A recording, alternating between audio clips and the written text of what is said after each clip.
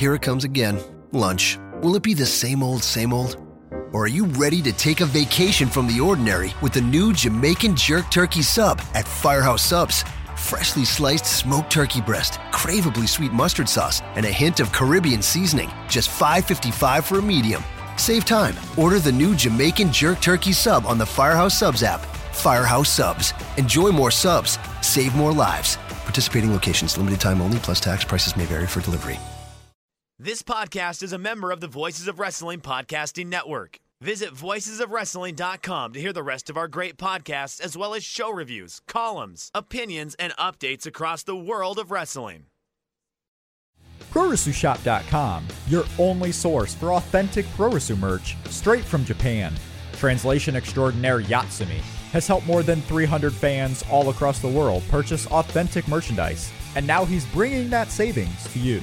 With over 300 items to choose from, ProWrestleShop.com has the largest selection of New Japan and Pro Wrestling merchandise you can't get anywhere else. Shirts, belts, trading cards, DVDs, and more from the biggest stars of Japan, like Tanahashi, Okada, Nakamura, and of course, the Bullet Club. Get them all for the same price you would pay in Japan, with worldwide shipping starting at only $6.99. For the very best in Pro Wrestling merchandise across the world, the choice is clear: ProWrestleShop.com. That's PURORESU shop.com. ProWrestleShop.com.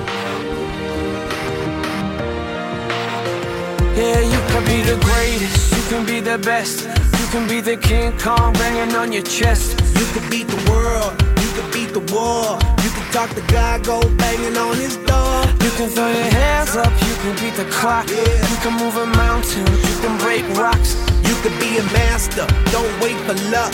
Dedicate yourself and you gon' find yourself Standing in the Hall of Fame, Yeah, and the world's gonna know your name.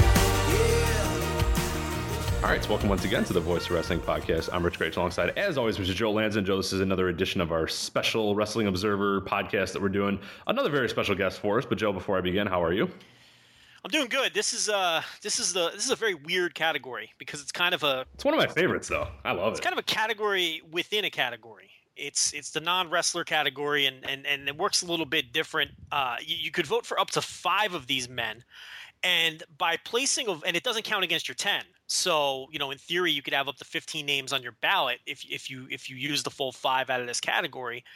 And if you vote for someone out of this category, you're in effect also voting for their home category. So, but that kind of isn't an issue this year because everybody here is an American candidate. So, but if there was somebody from who strictly votes Europe, let's say, and they felt that Jesse Ventura really belonged in as an announcer, and they threw a vote at him, they would in that situation be voting for the U.S. Canada region as well, and dragging down the percentage of everybody else. Exactly, yeah. So it's very odd. Yeah, it's an entity all of in itself, as you said. It sort of is. It's like an offshoot of a category. It's a category within a category, and the scenario that I just described actually happened to our guest last year. And I'll let him explain that for himself. So we're here with David Bixenspan. Bix, first of all, welcome to the show. Thank you for coming back and doing another category. And why don't you go ahead and tell the listeners, that somewhat complicated situation I described and how that affected your ballot last year. Well, last year I voted for Takeshi Matsunaga, the All Japan Women promoter, who was in the non-wrestler section, and we had our little to-do about that. I didn't abstain from Japan, which I am going to do this year, but then for the wrestlers I did a no vote, but indicating I was checking off Japan so that I was counted, but I didn't think anyone belonged, and you didn't like that, but it didn't really matter because I forgot that Matsunaga would be counted as a Japanese candidate anyway. Right. So in effect, you would have ended up, without even knowing it, you were voting for no one in Japan anyway because you were voting for Matsunaga. So it all right. I was voting no on. It's just a misunderstanding. It all worked out the way you wanted it to, just and not the way that the intent was. But that's not an issue this year because, like I said, and like we talked about before we got started, there's nobody in the non-wrestler category subcategory this year that is not a USA candidate. So I really don't anticipate anybody having that issue, forgetting that they're throwing a vote at the whole category. Now, when I look at this category as a whole, I don't know if you guys disagree. I don't see anybody getting in. Let me look at the percentages. Oh, wait, is there anyone that's risking dropping? Just Jesse Ventura, right? Well, if we're talking about guys with the new 15-year 50% rule, then Jesse Ventura and Gorilla Monsoon as well. Okay. So we've got two people in danger of falling off if they don't get at least 50%. Monsoon was at 37% last year. And Ventura took a gigantic – if you remember 2 years ago, he was a vote or two away from getting in. And last year, he only got 39%. So both of those guys are in serious danger of falling off the ballot with the 15-50 rule. And, in terms of how people did last year, it looks like Dave Brown might be in trouble because he only had 12%. So if he drops another 3%, he'll fall off the old-fashioned way. Yeah. Yeah, as far as guys falling off, it is an interesting one, or rather getting in this year. Yeah, there's a lot of guys that when you sort of look at this, and we'll kind of break it down one by one as we get there. There's a lot of guys floating in this kind of 30 range. There's a few guys that get in the 40%. But yeah, it's hard to really find a favorite. I mean, there are a few, obviously, guys that are making their first appearance or re-debuting on the ballot that could possibly have a say in here. But yeah, it's very interesting. I don't know if I would say nobody is getting in, but somebody would need a miraculous, kind of drive to the top. And I'm not sure who's doing that, because obviously, we're in the hall, or we're in the voting season right now, and I haven't seen a ton of people go, here's the definitive study on Jim Crockett Sr. A lot of the same, it is going to be the same people sort of voting for the same people they always have. Well, plus last year, it appears that a lot of people lost support because of the rule change, because until last year, it was unlimited how many non-wrestlers you could pick. That's a good point. That could explain the Ventura drop. Now, as far as Ventura goes, if I had a gun to my head and had to pick somebody out of here to get elected, I would go with Ventura just because he had the 59% 2 years ago. So he has supporters there. And the fact that he's on the endangered list with the 15-50 rule leads me to believe that people may throw panic votes at him, thinking he may end up getting bounced from the ballot. So when you combine those two things, Ventura, to me, would be the leading candidate to get in. But other than that, and I don't think he'll get in, by the way, but other than Ventura, I can't really see any of these guys. I mean, the next closest person, last year, the closest person to getting in that didn't get in, because Matsunaga did get elected, was Jim Crockett Sr. with 44%. So no one's even close. Gary Hart also got 44. Oh, no, that was the year before.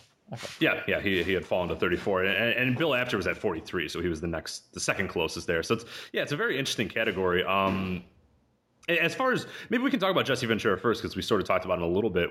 Would you, either of you guys, without sort of displaying your ballots or whatever, would you vote Jesse Ventura?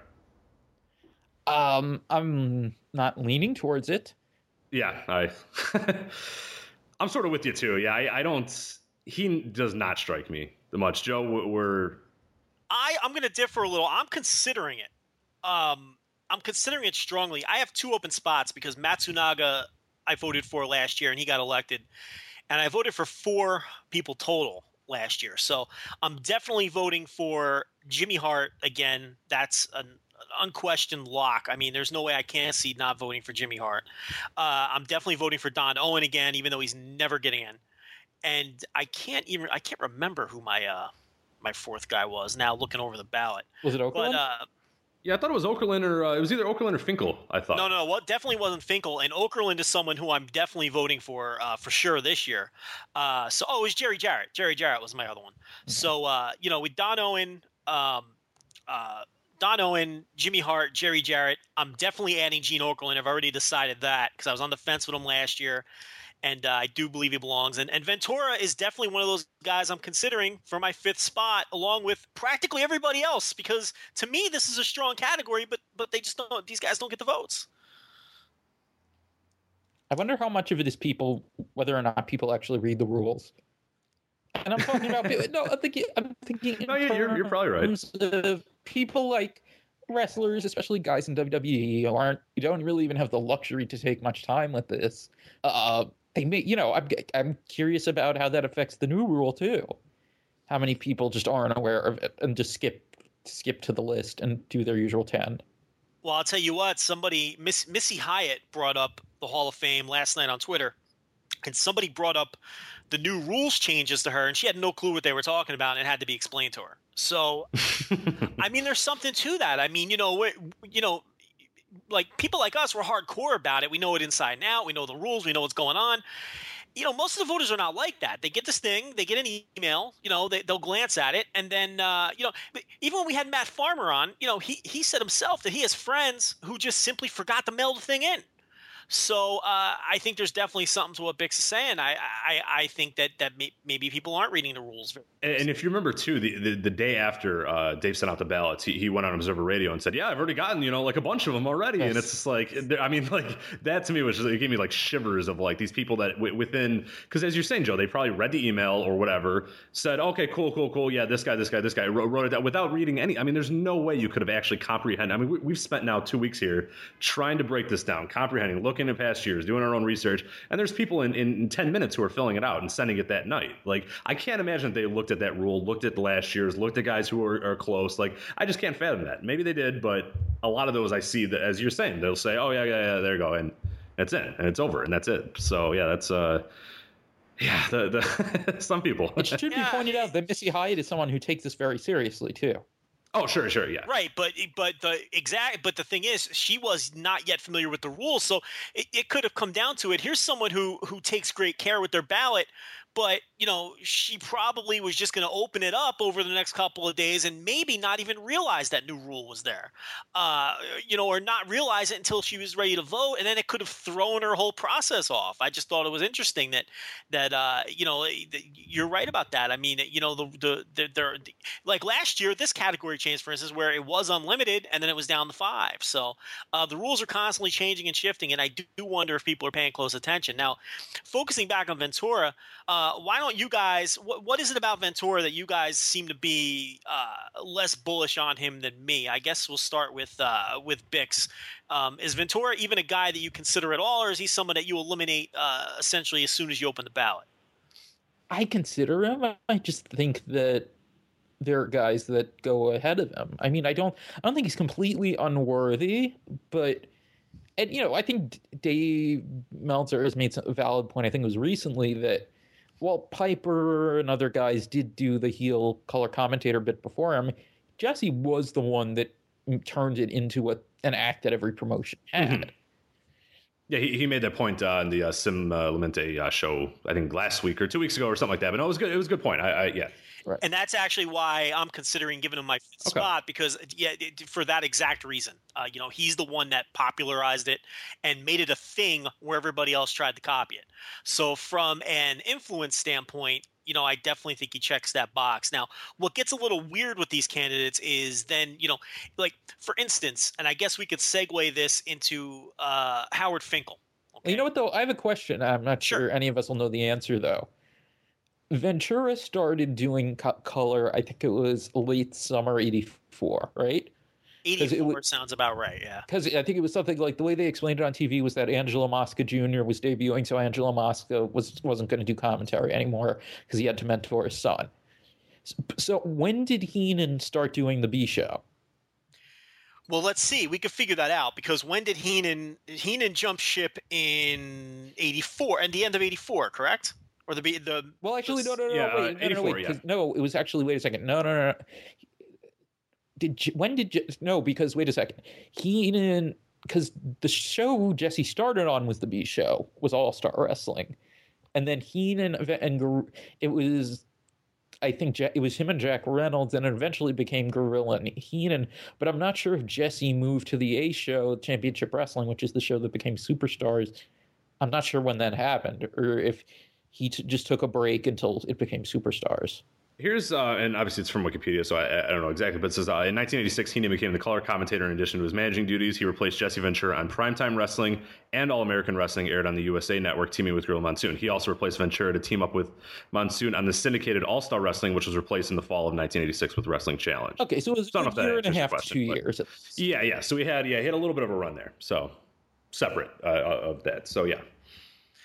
So I think when it comes to the non-wrestlers, influence is something that's pretty easy. That is easier to look at than, excelling in one's field. I mean, we all kind of have we may all have sort of our own opinions of what a great in-ring worker is, but we all kind of have an idea of what one is. But these guys all did something different. I mean, what's a Hall of Fame level ring announcer? I mean, how do you quantify that? And then how do you quantify that in terms of how they drew money? Because drawing is the other component that you're supposed to look at when you vote for the Hall of Fame. I mean, how do you really quantify how Howard Finkel's ring announcing equated to drawing money? Don't the rules as they are now kind of explain that if it's a non-wrestler, then it's excelling in one's field if drawing doesn't come into the equation? Sure, and actually for everyone on the ballot, it's if they excelled so much in one of the three criteria, then that's good enough in theory to get them in. So, but it's just always like last year. That's why I struggled so much with Gene Okerlund, because while I do think he was great in his role, excellent in his role, I couldn't really quantify what that meant in terms of drawing money or how much better. But then, over the last year, as I've thought about it, there's no one as good at what he did as Okerlund. And I thought it was silly that I was even debating it. I mean, Okerlund, his AWA work and his early WWF work in particular, no one has touched that ever, in my opinion. And I do think he had a large hand in drawing money because of it.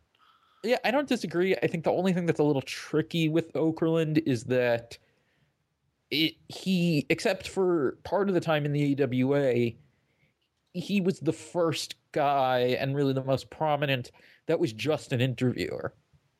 That in most places, it was the play-by-play guy. And I would almost hesitate to say Okerlund was the best because you have someone like Lance Russell, who as good as Okerlund was at his job, I think Lance Russell's still the most effective in getting over an angle.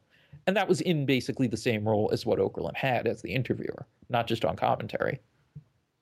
Yeah, and that's an argument that's a little bit interesting with the non-wrestler, and sort of it's a little bit different than what you guys are sort of talking about is, and I guess it's circling back sort of to Jesse, we can sort of talk about that, is with this category, I wonder, how do you guys approach this in the sense that do you look at a guy and what his role was, and if he was one of the best, let's not say, he doesn't necessarily have to be the best at his role or whatever, like Ventura as a heel announcer or, Finkel as a ring announcer, if he's the best at his particular job, is that enough for you to sort of, because that's kind of a lot of times with the Sports Hall of Fame where it's like, okay, amongst all players, he wasn't the best player, but he was the best second baseman for this 20-year run or whatever, something like that. Do you guys sort of look at that when you do the voting for this, or do you kind of look at him in the overall scope? Because I kind of differ. I can waver a little bit, whereas, hey, Jesse is the best, one of the best, heel announcers ever.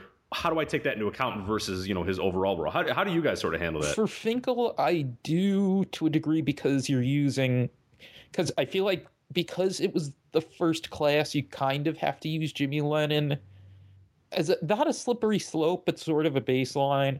Sure. And if you're saying that Finkel is the greatest wrestling ring announcer of all time and Jimmy Lennon's already in, and, maybe Jimmy Lennon is the greatest sports, combat sports ring announcer overall of all time, but I voted for Finkel last year, and I probably will again this year. And that's part of it. I don't like to use the whole slippery slope type argument usually, but I think being the best at that, and he added to the presentation a lot. If he didn't, would CM Punk have dragged him out to call him a new, champion at the Garden 2 years ago.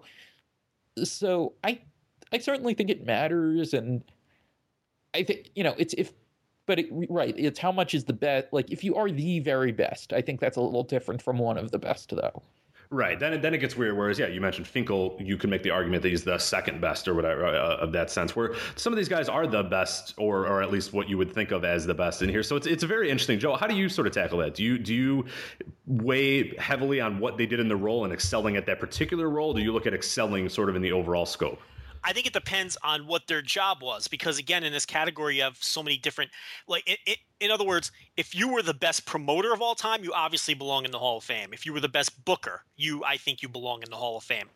I am not so sure the best ring announcer belongs in the Hall of Fame because I kind of compare that to a punter or a long snapper. I don't think the best long snapper belongs in the Pro Football Hall of Fame. I don't think the best special teams player belongs in the Pro Football Hall of Fame, and neither do the voters because Steve Tasker still hasn't gotten in. And his claim to fame is that he was, in the eyes of experts, the greatest special teams player in the history of and he doesn't get into the Hall of Fame. We just now saw Ray Guy get into the NFL, the Pro Football Hall of Fame as, the best punter of all time. It took him years and years and years. I kind of compare the ring announcer to the punter. I don't. It's not that I'm completely writing off Howard Finkel or Lennon Jr. or anybody like, but I struggle with that, and that's why I struggled with Gene Okerlund until I decided that his role was a Hall of Fame worthy role, and I do believe that he drew a ton of money, so that's why I'll be voting for him this year. Even when you consider the tail end of his career with the sleazy 900 number, come on, I mean that stuff drew money. I mean, you say what you want about it, but those sleazy come-ons. Also drew money. So to me, it depends on the role. I would. All right, go ahead. Sorry. I would agree with that, and also to the extent that I think being the best at something that was in something of a money draw, not necessarily a money drawing role, but something that influenced it more directly, like a interviewer, play-by-play color is a little different from the ring announcer, where it's part of the presentation, but it's not really a thing that's selling you on it or something that's being sold. Are there any now? There's no referees in the Hall of Fame, correct?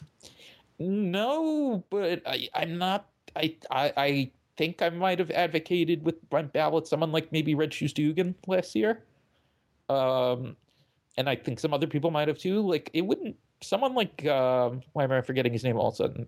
Joe Higuchi. Joe Higuchi, Red Shoes Dugan, Tommy Young. I would say have pretty solid cases to go in the Hall of Fame as non-wrestlers. And again, they would. Those are candidates again that would drive me nuts because I'd be, trying to figure out, how to quantify that in against, what a booker does. I mean, it's very, very difficult, and I don't know. I don't know how I would handle that, but I think it's something that's interesting. I don't know why none of them have ever been on the ballot or considered. We were talking off air about, maybe guys to throw out there who maybe could be added to this. And I just thought of that, why no referees? All right. To kind of we're going to go down the list here real quick, I think, to get a little bit of a sort of a format here. We'll start at the top of the list as far as the way Dave sort of laid it out this year. And we can actually probably do this as a two-part. We'll jump a little bit. But we start with Bill Apter, and then I guess we'll go Stanley Weston. We'll go kind of the journalism wing of the Hall of Fame candidates. And you actually want to talk a little bit about that as well, Bix, because you and Dylan have sort of been discussing this of possibly having a different section of the Hall of Fame. Do you want to talk about that real quick before we get into Apter and Weston? Yeah, I mean, not as much this year, but I mean, last year we discussed it pretty heavily, and I think both of us advocated it to Dave when Dylan didn't have a ballot yet last year, but I think he emailed Dave a decent bit about it, and I know I advocated a little when I sent my ballot in, that there are enough people that if you really wanted to do a separate journalist section from the non-wrestler section, I think it's something you could do. Because you've got the old fan bulletins, the newsletters, the magazines, and, the magazines all over the world. I mean, you've really got so many decades and enough people that are influential that I think you could do it. I think the most likely reason that Dave doesn't is that he doesn't want to put himself on the ballot or put himself in. I was going to say he's afraid of that because, I mean, it's really hard not to make it, because when we get to these guys, we'll get like to Apter and Weston, where it's always this interesting thing of, where do you see, because they seem like they stick out a lot in this. When you look at these other guys, you look at people on here, and there's been big arguments about these guys as well, as specifically Apter as well, that comes up every single year. And he's a guy that if there was a wing on there, I think, to your point, I think that it is super important because we talk about it all the time. We've talked about it off air. We talk about it on every show. Any wrestling fan, a big part of their wrestling fandom came from reading magazines. In the future, it's going to be reading the internet, doing this sort of stuff, where it's so important, I think, to people being wrestling fans. I don't think I've ever met a wrestling fan that didn't say at one point they read a magazine and that, really helped them learn about this guy or do this or do that. You know what I'm saying? Where I feel like it's super important, but it's so hard to quantify him amongst these other guys. Yeah, I mean, but they did help build stars, though. No, I totally agree. So yeah, I think that is quantifiable relative to the other guys, though. But did they? Because I kind of view the let's stick to the Apter mags just because these are the two guys we're talking about. Yeah. If we're talking about Apter and Weston, I'm not going to vote for either. If I was going to vote for one or the other, it would be Weston over Apter, because it's like the chicken or the egg theory. But I mean, there were no the magazines don't exist without Weston. I'd have to vote for him over Apter, but I'm not voting for either one of them. And here's the thing: I kind of think that the Apter mags are very similar to Sting. Because a lot of people of the voting age grew up with the magazines, and I think we view them as a bigger deal than they may really have actually been. And because, we say that the magazines help build stars, and I'm sure that's true to some extent. But, I mean, look at a guy like, I'll go right back to Sting. I mean, Sting was one of those Bill Apter favorites who was constantly on the cover of the magazine, along with, if you go back a little bit before that, Mil Mascaras was always on the cover. Dusty Rhodes had a lot of covers. The Road Warriors had a lot of covers. Bill Apter took a liking to Sabu in the 90s, and he was always on the cover. And Luger is another guy. But Sting is one of those guys who was always on the cover of those magazines, and as we know, that his stardom is more perception than reality. So I think the magazines kind of fall, in that Sting category of maybe we thought they were a bigger deal than they actually were. Having said that, another kind of chicken and the egg thing, though, guys who are on the cover the most were on the cover the most because they sold magazines. True. Yeah, they wouldn't have kept putting them on if they didn't move issues. Right.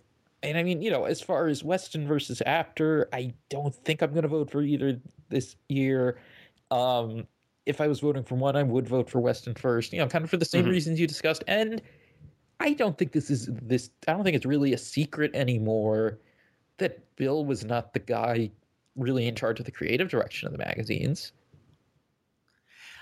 I think Bill was just a really likable guy who did a great job at what he was asked to do. And as the face of the magazines and all that. Yeah, and he was ringside. Exactly. He was taking photos. You saw him a lot. You knew who he was. Absolutely, yeah. And no one says a bad word about him. I mean, he's a very likable guy, and I think it's interesting that he finished in the top 10 among wrestlers because, of course, he was the one putting them over. So, of course, they're going to vote for him. And Weston finished top 10 among historians because they're saying, now, hold on a minute now. Apter may have been the face of the magazines, but this was the guy who was behind it all. So I thought that's interesting as well. Now, also, on top of all that, really, then someone like Stu Sachs should be on the ballot, too. Absolutely. Why not? Because he also was am I thinking the right person? Is it Stu Sachs? Yeah, you're right. He's the one who was the main editorial guy throughout what people think of as the Apter era. Absolutely. Yeah, absolutely. Yep. So, so I completely agree. Apter was sort of the face, but you're right. I mean, there may have been people even within his own realm, within his own company, that may be more deserving of him. So I'm just staying out of that mess. I just think I can come up with more than five that I would vote for before either one of those guys. So I'm staying out of that muck. Well, and if we want to save this discussion for later or to have it now, realistically, the magazine editors from Japan and Mexico should go in first anyway, because it was more important there. I completely agree. Well, Mexico would be a no-brainer. Yeah, so no, I absolutely agree. I guess I was the only one. I mean, I asked Dave to put Valente Perez on the ballot last year, who was the editor of Lucha Libre, and he didn't, obviously, so I guess I was the only one. But I would think in Mexico, that's a no-brainer. That to have magazine guys would be a no-brainer. Even if that means Ernesto Ocampo eventually getting on the Hall of Fame ballot. All right, so we kind of went over Apter and Weston there. I think we have sort of without revealing our ballots 100%, I think we have a pretty fair idea in terms of both of those. And obviously we can get into a bigger discussion later if we want to. But let's move on to Dave Brown here. He did not appear on the ballot in 2012, and then in 2013 he had 12%. As far as you guys, Dave Brown, what does he do for you? I didn't vote for him last year for some reason. I don't really know why, but absolutely voting for him this year. I think he's hurt in some people's eyes because of just the circumstances of everything. He was the sidekick to Lance Russell, but he really was a tremendous announcer on his own. And then while he did a great job in the later years when Lance was in WCW and then retired and all that, he was paired with much lesser announcers a lot of the time, like a Corey Macklin or Michael St. John. So I think that is what hurts him. The people don't necessarily think of him as being a great announcer on his own, even though he was. But he's such a big part of the culture. I mean, yeah, and in some ways, maybe even more than Lance, because he's the weatherman and he stuck around, for so long, and that's not part of his wrestling candidacy, but still. So but I think people can't see past the idea of him being the sidekick, and then again, they don't think of him as being that good later on because of who he was paired off with. Yeah, I won't be voting for him. I think if you're talking announcers, if I do vote for announcer, like I said, it's going to be Ventura, just because I think Ventura was far more influential than a guy like Dave Brown. I don't have anything against him, but I just if I'm going to throw something towards an announcer, it's going to be Ventura. Absolutely. Any more thoughts on Dave Brown before we move on? I'm just curious what you think as far as just the sheer numbers of it. I mean, do you agree with my theory on that, or what? Yeah, I mean, I think you actually made the point I was going to make. I think being, in the shadow of Lance Russell is what hurts him. Mm-hmm.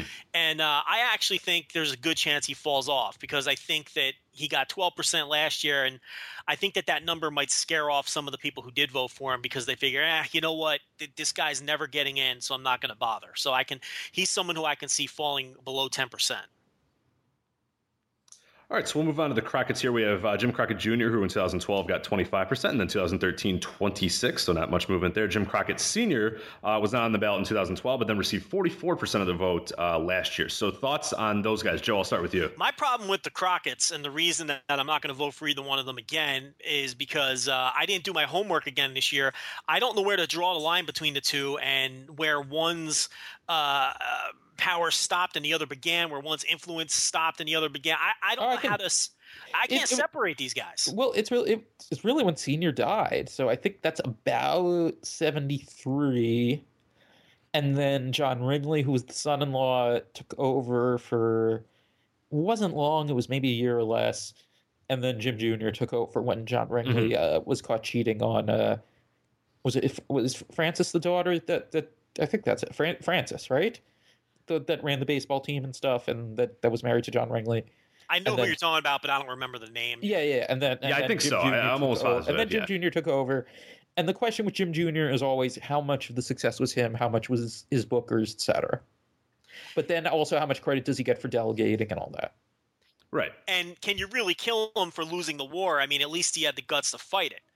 I mean, you had two choices, really, as history has shown. You either could have fought it or just died slowly. And, he chose to fight. But and they were incredibly successful for the beginning of the war. Yes. Certainly. Absolutely. That's the tricky thing about him. But at the end of the day, he lost. So how do you measure that? I mean, it is. Yeah, but no one else really chose to fight, or if they did, they got out real quick when they realized, so it's and they all just died slowly. At least he went out guns blazing. You could look at it from that perspective. Yeah. And well, you know what? And now I wish, and some of these guys went in without a vote. So it's like Bill Watts. Bill Watts was he was a booker for longer and stuff, but he was a promoter for about 8 years. How much of his candidacy as a wrestler and a promoter? I mean, I guess he's a Hall of Fame wrestler. But it's tricky, but does Bill Watts go in if he's not booking genius who did Mid-South and had that great yeah, so it's that's the thing. Bill Watts is certainly I think he's a composite candidate where he could he contributed in several different areas. I mean, he was obviously considered a genius booker. He's a borderline Hall of Fame in-ring performer, wrestler, and also as a promoter. He did a lot of groundbreaking things in terms of the way he presented his television. So he's like a composite candidate. So I don't have a major problem with it. Maybe going in the first comparison tricky though. It really does, because you look at Jim Crockett Sr. and he clearly was running one of the most profitable territories around for basically his entire existence. But at the same time, he had the he didn't have a war to fight like Junior did. So it's again, because the category is so loaded, once again, I haven't done my due diligence on either one of them because I'm just staying out of it. It's, much like the magazine guys, I've got other people I'm focused on who I'm more concerned about voting for and getting in. So I've just kind of stayed away. Would it be nuts if I thought that, or if somebody thought, I don't know if I necessarily do, because as said, I haven't done a ton of research on these two specifically, but would you be nuts to think that Junior has a better resume than Senior, or is that just, it would obviously be Senior, because the voters clearly see Senior as the more important one, but then you look at Junior and you look at, as Joe was talking about, the war and all that sort of stuff, that, I mean, the guy did a lot of stuff with a relatively regional promotion. I don't think it's crazy.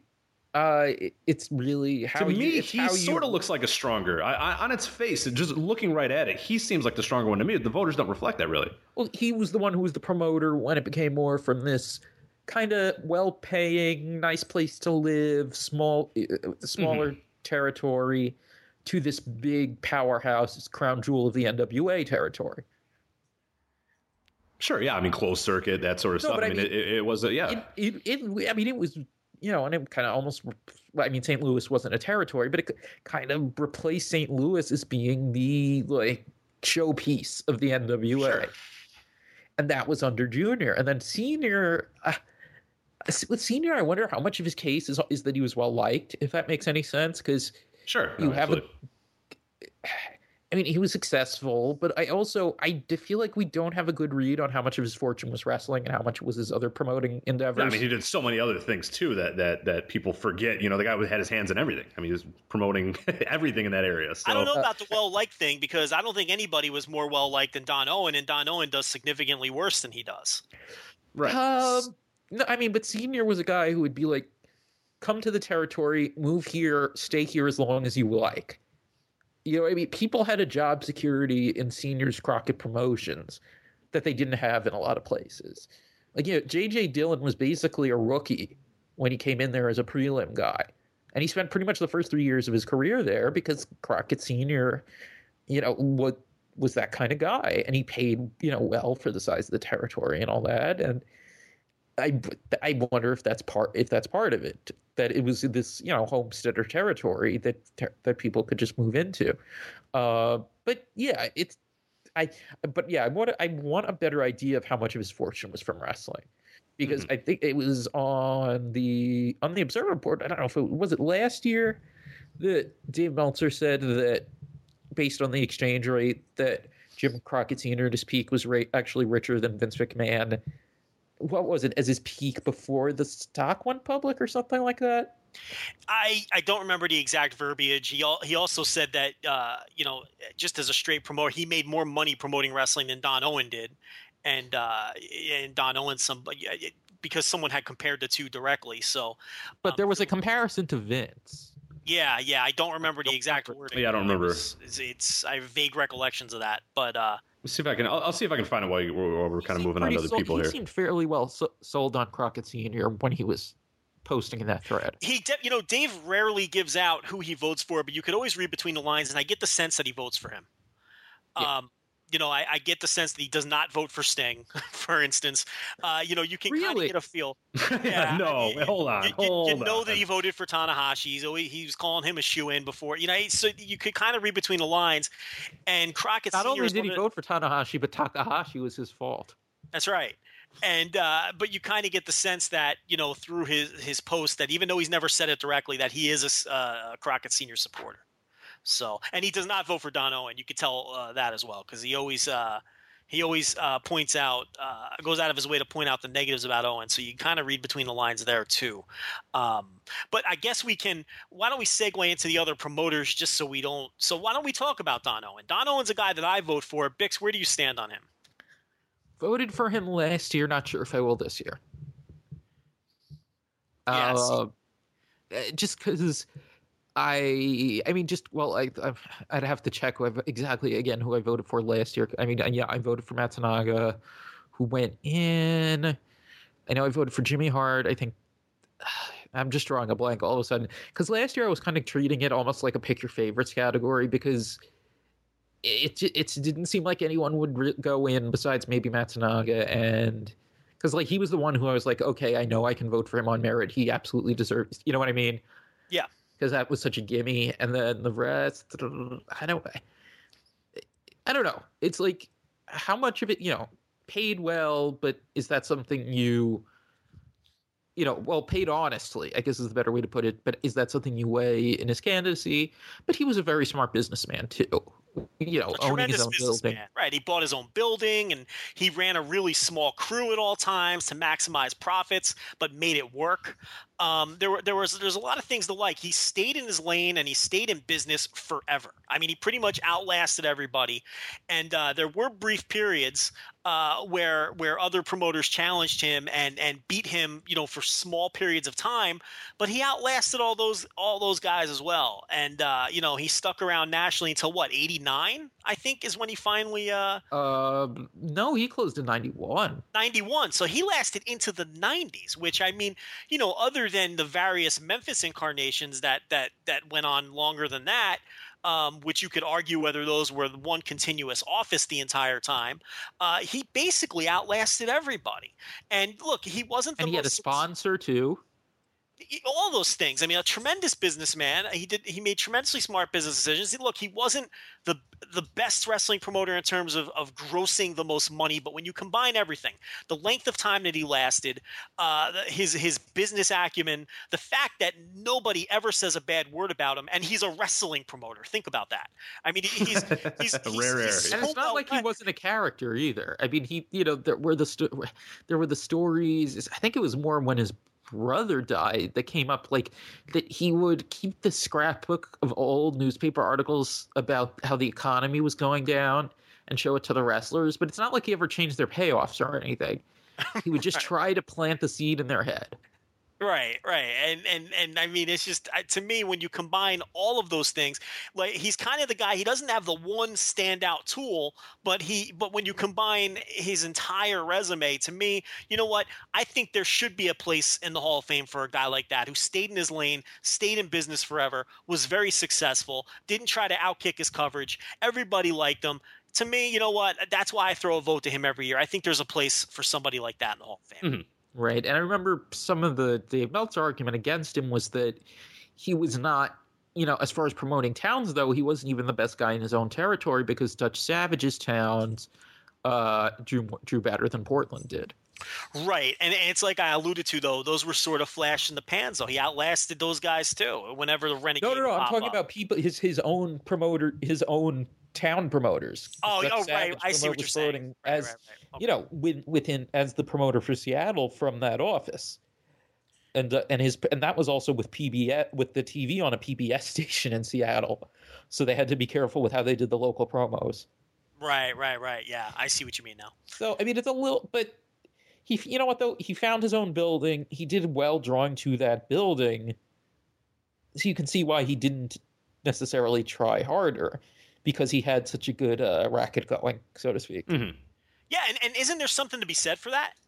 Yeah. I mean, not taking unnecessary risks and just doing what works for, literally 7 decades or whatever it was, all told, 6-7 decades. So I mean, I don't know. To me, that's good enough for me. All right, so we'll move on here to talk about a few managers that come up. Well, we'll start with Gary Hart. Wait, hold on. I think we forgot Jerry Jarrett. Yes. Oh, right. There is another. Yep. Sorry. There he is. Easy yes for me, and I voted for him last year, and I'll be voting for him again. Easy yes for me too. I mean, the reasons are obvious. I mean, that was, when you're talking about. But here, just because maybe, to cause some dissension on this podcast, let's play devil's advocate a little bit. Sort of how much credit does he really deserve from? I mean, there was sort of the rotating roles in Memphis. And a lot of sort of, I'll say this. He does have a reputation for being one of the cagiest businessmen in the history of wrestling. There's that old thing that, a Jarrett never makes a deal that they're on the wrong end of. And but there were various periods of time where, he wasn't the booker. He wasn't even the promoter. There was a lot of shift in power going on in Memphis through the years. Should I summarize this for those who aren't aware? Was that? Yeah, why not? Yeah. Okay, so it was Nick Goulas and the Welches who promoted the area for decades and decades and decades, and they had hands into other parts that Jarrett never really broke into, like Alabama and all that. But it was Nick Goulas really that ran Tennessee and the related areas, and Christine Jarrett, Jerry's mother, worked in the office, and eventually Jerry broke in. Became the booker, quickly set up Louisville as his own town he was promoting because Goulas wasn't, and I believe Dick the Bruiser had rights to it, but wasn't running it. So eventually he opened up Louisville, heated it up very quickly. After several years, they have a split because of Nick wanting to push his son George, who was not very talented to say the least, and Jerry got the TV deal, got Lance Russell, got Jerry Lawler, runs the company for pretty much the next 20 years, lasts longer than just about every other territory. But he was the booker for, a big glory period. Pretty much Jerry Lawler's entire run in the business, though, in Memphis was under Jerry Jarrett as the booker. Yeah. And, Nick Goulas, he was the promoter, but I don't know.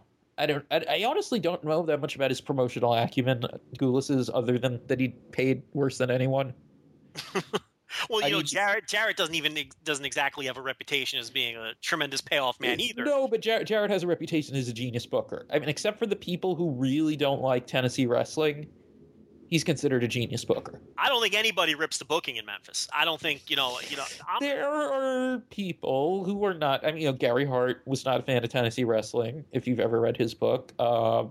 Larry Madison is not a fan of Tennessee wrestling. But are they not fans of the style, or are they not fans of the booking? Those are sort of two different things, But the booking, they didn't like the comedy integration and all that. Well, not necessarily Gary Hart, more Larry for that. I would say. I've got a ton of respect for the booking.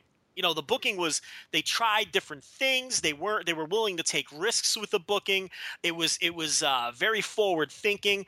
I'm not a huge fan of the wrestling style that was employed there, but the booking, I find it hard to believe. That's crazy. I mean, that was tremendous booking and innovative booking, and they were doing things that was ahead of its time. So that surprises me that there's dissenters when it comes to the booking. Do we have to factor in a little bit, because I know you guys haven't mentioned this, as far as the early failure of TNA with him as sort of the chairman of that, as they had this idea of what they were going to do with this promotion. It was a miserable failure from the beginning.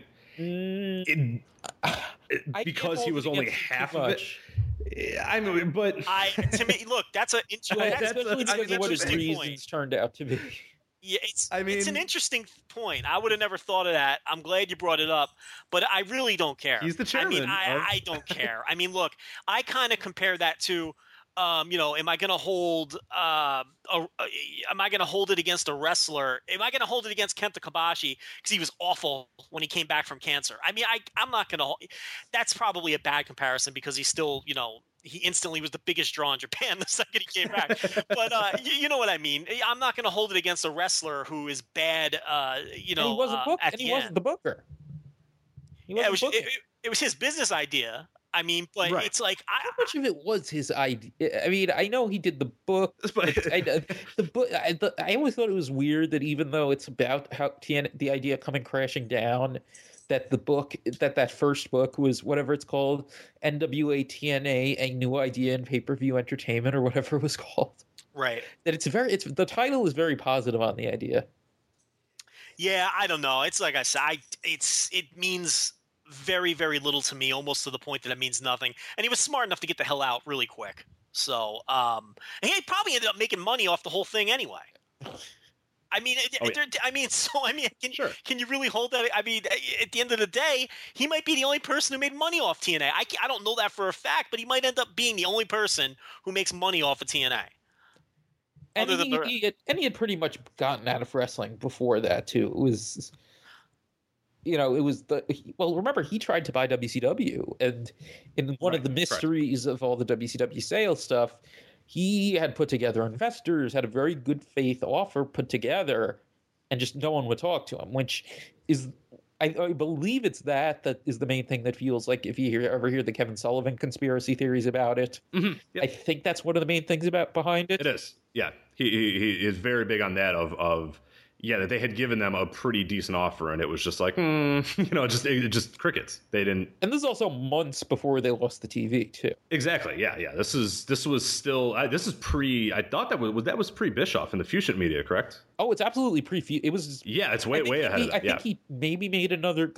It was like late night. It wasn't 99, but it was pretty 2000, I think. But it was pretty mid to late 2000, I thought. Obviously the Fusion thing was that was beginning of 2001. Yeah. Exactly. Yeah. So it was way earlier than that. Yeah, it's a very, very interesting thing. I just thought I would throw it out there. It's I think, definitely something worth throwing out there, but it's kind of. I mean, some guys seem like failures are a big deal, and others not. It's interesting, but yeah, this one. Here's the thing. I mean, it's kind of like, would you hold the Hulk Hogan's Australia tour against him because that didn't draw as well as they thought? I mean, nobody cares. I mean, it's the same thing here. I mean, Memphis is where the rubber meets the road here. So yeah. I don't put a ton of stock into it. No. And look at what he did. Look at it. He went to one of Bill Watts' shows, summed up exactly what was wrong with the territory, set up a deal that popped the territory, and set him up good for a year and a half. Yeah, to me, he's someone I'm going to keep voting for. I mean, he gets the rest, or gets whatever you want to put the wrestling business like few other people ever have. And for someone with a rep is not being a great payoff, man, he did finish 6th among former wrestlers last year. I thought that was very interesting, yeah. Because if he was still synonymous with that, and yet they still sort of respect him, that's got to go with something. Because not all wrestlers, former wrestlers, the guys who worked for him, essentially. Exactly, right. All right, so we'll move on to managers here. We've done all the promoters there. We'll do Gary Hart. We'll start with 2012. He had 44%. Fell 10% last year with 34%. Bix, we'll start with you. Thoughts on Gary Hart? I really like Gary Hart as a candidate. I actually just closed my ballot from last year, and I'm forgetting if I voted for him in the end or not. I know there are some people, and I know Jonathan Snowden's one of them, that feel like his book kind of lionized people too much with his candidacy, that it's a bit that people take it too seriously for something that's self-serving in the end. And there's definitely merit to that, but I think people were starting to re-examine him like a little bit before his death, then more after his death, and then the book came out, posthumously. So I don't think it's all that, but there is stuff that is legit that's in the book that people didn't really know before the book. Like, it was a complete surprise to me that he was involved with the booking of Crockett leading up to the first Starrcade, but that is something that's true. And that's a pretty big feather in his cap. I think people always gave the credit to Dory Funk Jr., because the way they did it was that Dory was in charge of the whole territory, but then they also had a booker for each state, and Gary Hart was the booker in North Carolina, and it was, I think, Wahoo McDaniel and Ernie Ladd had some, one or the other had South Carolina and Virginia. And, okay, look, I didn't vote for him last year. Last year, just for the record, I had Howard Finkel, Jimmy Hart, Jerry Jarrett, Takeshi Matsunaga, and Don Owen. It's kind of how much do you value, because it's a hybrid thing too. How much do you value his booking, and how much do you value him as a performer? Mm-hmm. And he's and his book, by the way, in case anybody's curious, the hardcover is going for a mere $650 right now on Amazon, because that's a lot less than it's been lately. Yeah, it's so it's floating in the ether of publishing. So there's if you want it, and if you want to read all these hot stories, it'll only cost you $650 for the hardcovers. So there you go. Yeah, in case anyone's interested by your conversation about it. So he's another composite guy. I mean, I don't think he's a Hall of Fame manager at all. He was all right as a manager. I don't see him as a Hall of Fame performer. But when you factor in, I mean, we haven't even talked about world class yet. I mean, but the thing about that is a lot of people have this idea that, he booked world class through that entire hot era. That's not true. He was gone by December 82, I believe. Well, no, he never, I don't think he ever made any claims to that, though. No, I don't think but I think people have that idea, because you hear people talk about Gary Hart, and they talk about, he's responsible for that world class. Well, you know what? Well, he's responsible for the build up to it, but he was gone before 1983. He quit like the end he quit pretty much like the beginning of the new year. Didn't he describe it as he was upset about his payoff for the big show at the end of 82? Well, it was I think it was the whole week though, following the Christmas show. Right. So he was because they did gigantic business, like before the TV even aired. They did gigantic business the following week off the word of mouth. Right. So he wasn't happy about his payoffs and he was gone. But that doesn't mean that he shouldn't get any credit. I mean, he obviously gets a ton of credit for what happened down there. But a lot of people seem to think he was there for the whole run, and that just simply isn't the case. I mean, that's just something over the years that became one of those things that just, it just wasn't true. So right, though he was a guy who kind of booked his own angles when he came back in, though. Yeah, he did come back. Now, when did he come back? 80. He came back in 84. 84. And he had his own stuff that he would book some of, like, and I believe him when he says that in the book because, you could sort of tell what had his fingerprints on it, when it came to like, the Chris Adams heel turn and all that, which he was involved in. And he came back to the area again years later after it was pretty much too late to revive, and was part of some of those. He wasn't the booker. Well, he wasn't the booker of record again until '87, which was the nadir of the promotion. And then he had other runs. He didn't book Global. He was a consultant. He had his own promotion briefly. Oh, and before that, he also had Texas Wrestling Federation, which was kind of a rival to Jarrett when Jarrett was running Dallas, and he, at least in his book, claimed that he did the better numbers locally on TV. I have no idea if that's true. Yeah, you got to be a little skeptical of that. Who knows? But what year was that? That was like 90, 91. Well, it's possible then.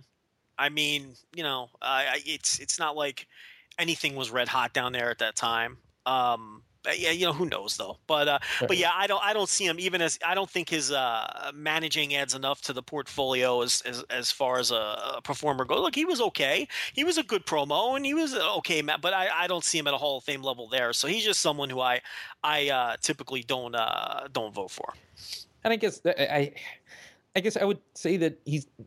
How much would you factor in his Australia run? Because he was the lead heel manager there for a while, but I don't think it was necessarily long enough that you can really make it that big a part of his candidacy. I don't know nearly enough about it to even comment anything on it, so I obviously consider none of it. Okay. All right, so we'll move on to another Hart. We have Jimmy Hart here, who did not appear on the ballot in 2012. Or ever before that. Yes, right. Swish. We'll get to that. 2013, he received 34%. Joe, we'll start with you. You said he's a slam dunk, no doubter. He's one of the ones that I look at, and Bix obviously interrupted me there of saying how he's never been on the ballot. I mean, I don't get it. To me, he's a slam dunk. I don't get it. It doesn't make any sense to me how you cannot vote for him unless you're completely ignorant to the Memphis run, and you just know him from WWF and moving forward from there. I mean, I think that's it.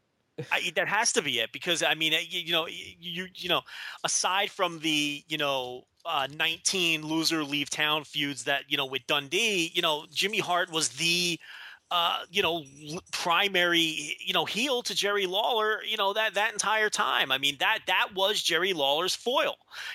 Jimmy Hart would have his Monsters of the Month. He would have his, his other first family member. It was, and people forget he carried the territory when Lawler was injured, and they didn't miss a beat. So this one bothers me as much as the Rock and Roll Express, except it bothers me more because he only got 34% of the vote. And just, why do you think no one noticed that he wasn't in? Do you think we just all assume? Do you think that first class is just so big? We talked about that. We talked about it a little bit when I was on last time, but yeah, I don't remember, because I think Joe and I have talked about that too, where everybody just kind of went, "Oh shit, Jimmy Hart!" People just assumed he was, because you list names off in that first class, and there's a lot of guys, and he seems to. I mean, like a guy like Ted DiBiase is on there and that stuff. And I'm not saying they're not, but you sort of read these list of guys, and you just sort of assume when you read a few of these guys that Jimmy Hart's probably in that crop, and then shit, he's not. Like it really does bother me. I guess it's just the class is so big that it just never clicked. And maybe Cornette going in the first class kind of threw people off too, because Cornette was his protege, sort of on camera and maybe off camera a little bit too, and that the idea that Cornette would go in the first class and Hart would, that people just didn't even process it. And then would wait another 10 years before, like almost nearly 10 years before. Well, forget 10 years. Hold on a second, though. Yeah. Forget all that. Why aren't they voting for him now?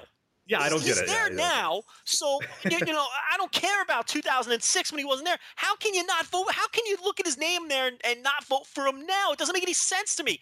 34%? What are you people thinking? What are you thinking? 34%? I'm a little. I guess he never really. I guess because he didn't really cut promos that much in the WWF. Like, even if it was a different character, I guess that works against him with people who aren't familiar with Memphis. That he was not given the promo. Was he really even given as much promo time as someone like Slick was? An equal. I mean, the really, yeah, probably about the same as a Slick. Yeah, where they would do those little pre-tapes before, and they would, all right, buddy, yeah, buddy, you're going down, and then the big guy would scream or whatever. So yeah, it wasn't much. It was probably not more than Slick. Less than a Heenan. Because a lot of times, certainly, yeah. Heenan was cutting the promos for his guys, whereas Jimmy Hart was setting up the promos for his guys in a lot of cases. And unfortunately, they were letting people like Greg Valentine talk, which didn't make any sense to me. They should have let Jimmy Hart talk. But I mean, so no. But and you're right, he was playing sort of a different kind of character in the WWF. But see, I thought he did a great job in the WWF as well. I thought, the stuff he did in WWF and also the stuff that he's done behind the scenes in terms of producing entrance music and things like that. All that stuff to me is just icing on the cake. See, I didn't even think about that, but that's a very legitimate point in his favor. Yeah, especially since I don't think a couple people maybe on the Observer board talked about the idea of putting Jim Johnson on the ballot. I'm very much. I think I would vote, and I would probably vote for. I would absolutely vote for him. Absolutely, I think that's a huge part of a lot of guys. So I think if you throw that on top of Memphis, I mean, it's even more of a gimme that he should be in. Mm-hmm. I don't know what else to say. I get angry about it because I get angry that he doesn't even come. Me too. Close. It's ridiculous. 34%. What are they thinking? And even a little bit to your guys' point as well. I mean, I get if maybe you didn't think the WWF one was great, but it was almost a nearly 10-year run of him not being what I would consider, the best manager in the company or whatever, but being a constant part of that product in numerous ways. So that if you are a guy that just knows WCW and just knows WWF, he almost still seems like a guy you would almost kind of vote for. And then you add in the fact that he was just a legend, and it's like it boggles the mind. The problem is he was never the top manager. Sure, no, I get it. Heenan. Heenan was always the top guy. So, the only explanation is that fair. I mean, you know what I'm saying? It's not fair. But that's the only explanation for me is that a lot of the voters are only picking up Jimmy Hart starting in 1985 or whatever it was when he came out. Well, and there's part of that too. Is that do you think people are very soured by how he was in WCW? See, they might be, but again, it's the same thing I said about Jarrett, and the same thing applies here. I don't care about the tail end of people's careers when they're petering off. None of that. That kind of stuff doesn't matter to me because I care more about when they were successful. Right, especially if you have 25 years of success and then, and I don't know how many you would count in WCW. Well, and he was a good booker in WCW. Sure, certainly. When he would book WCW Saturday Night, I'm trying to remember who it was that said something like Jimmy Hart was the best booker that WCW knows. Right, because he was doing the B show. Yeah. Right, and that no one was paying attention to. Yeah, it's just total nonsense. And, you could be right. I mean, the babyface manager role obviously is a death role. And, there could be some voters that are focusing on that. Who knows? It doesn't make any sense. Who knows? All right, I think we lost Bix here real quick. Let's try to get him back on. There he is, I think. Hello. Yes. There you are. Okay. Oh, wait, okay. Where was I? Okay, but he traveled to a different world. You were talking about WCW Saturday Night, Jimmy Hart, but I think we got your point. I don't know if you had any more to say about that. But that was by far the best those B shows ever were, and that there were people who thought he should have been booking the whole company. Yeah, it was probably his unsuccessful ex-WF run that probably got everybody all. And again, these are all, and all of these things. See, none of these things are nobody remembers XWF, I guess. It was awful. Oh yeah, it was terrible. But none of these things are Hall of Fame worthy on their own. But they're all nice cherries on top of what went on in Memphis. Mm-hmm. Right. No, I totally agree. It's mind-boggling for me, especially and the music thing. I thought that Joe, you brought up and Bix, you brought up a little bit later. I think that is a huge deal that I don't think people really give enough, because I'd be totally, as you said, if Jim Johnson got on there, absolutely I would put him in there. And I think there's a lot to be said for Jimmy Hart as well, just as if you need a little bit more icing on the cake for him. But I don't think you do. We'll see. What are your guys' predictions? I mean, does he get? Hopefully enough people listen to this and realize how stupid they are, but does he get on? I mean, 34%. No, he's not getting in. He's not like 2 votes away. It's like a lot. He's not getting in this year. I think who knows how many ballots are in yet, but this may have just motivated me to write something. Good, yeah, that's what I like. That's what I like to see. All right, we'll move on to a guy, Bix, you voted for last year, and I think you sort of mentioned a little bit about him for this year. It's Howard Finkel. 2012, he did not appear on the ballot, and in 2013, he got 30%. So, Bix, start with you. Thoughts on Howard Finkel? I mean, we talked about this a little bit earlier, that it's he is the best wrestling ring announcer of all time. It's a matter of how much do you think that means. Yeah. Is he enough of the? Was he enough of part of the presentation that it matters? Like, I don't think I'm voting for him necessarily this year. But I think it's really just how much value do you put on that. Sure, and I could get the arguments either way. As far as I go, I waver on him all the time. He's sort of one that I always, not that I have a ballot, Dave, but he's one that I sort of look at.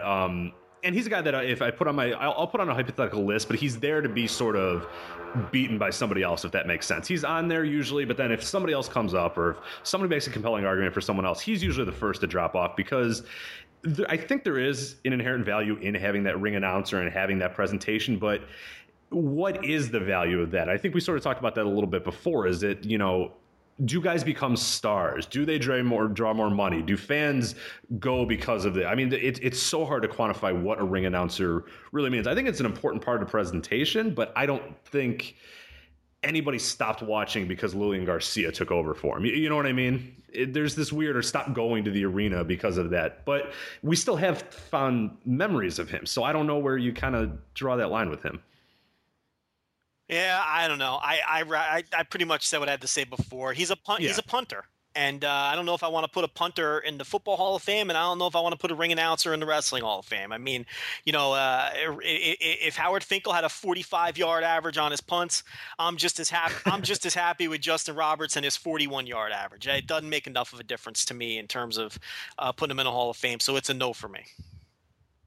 But Justin Roberts is so bad, though. Whatever. Insert ring. No, I know. Gary Michael Capetta. How about that? You like Gary Michael Capetta? I like Gary. Hey, you gotta like a little Gary. He's my guy. Yeah, he's excellent. Nice little suits too. He's always well dressed. Larry Matisick, new entry to the ballot. We sort of talked about him in our intro podcast. Joe, I'll let you begin. I think we covered him. Sell me on Larry Matisick. I can't because I'm not going to vote for him. And we kind of covered him on the intro. I don't see it. I don't see it. Did we cover him in the intro?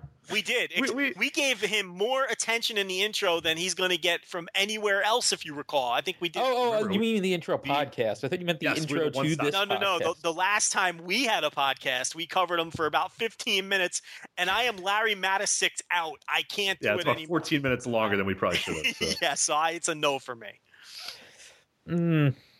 Well, no.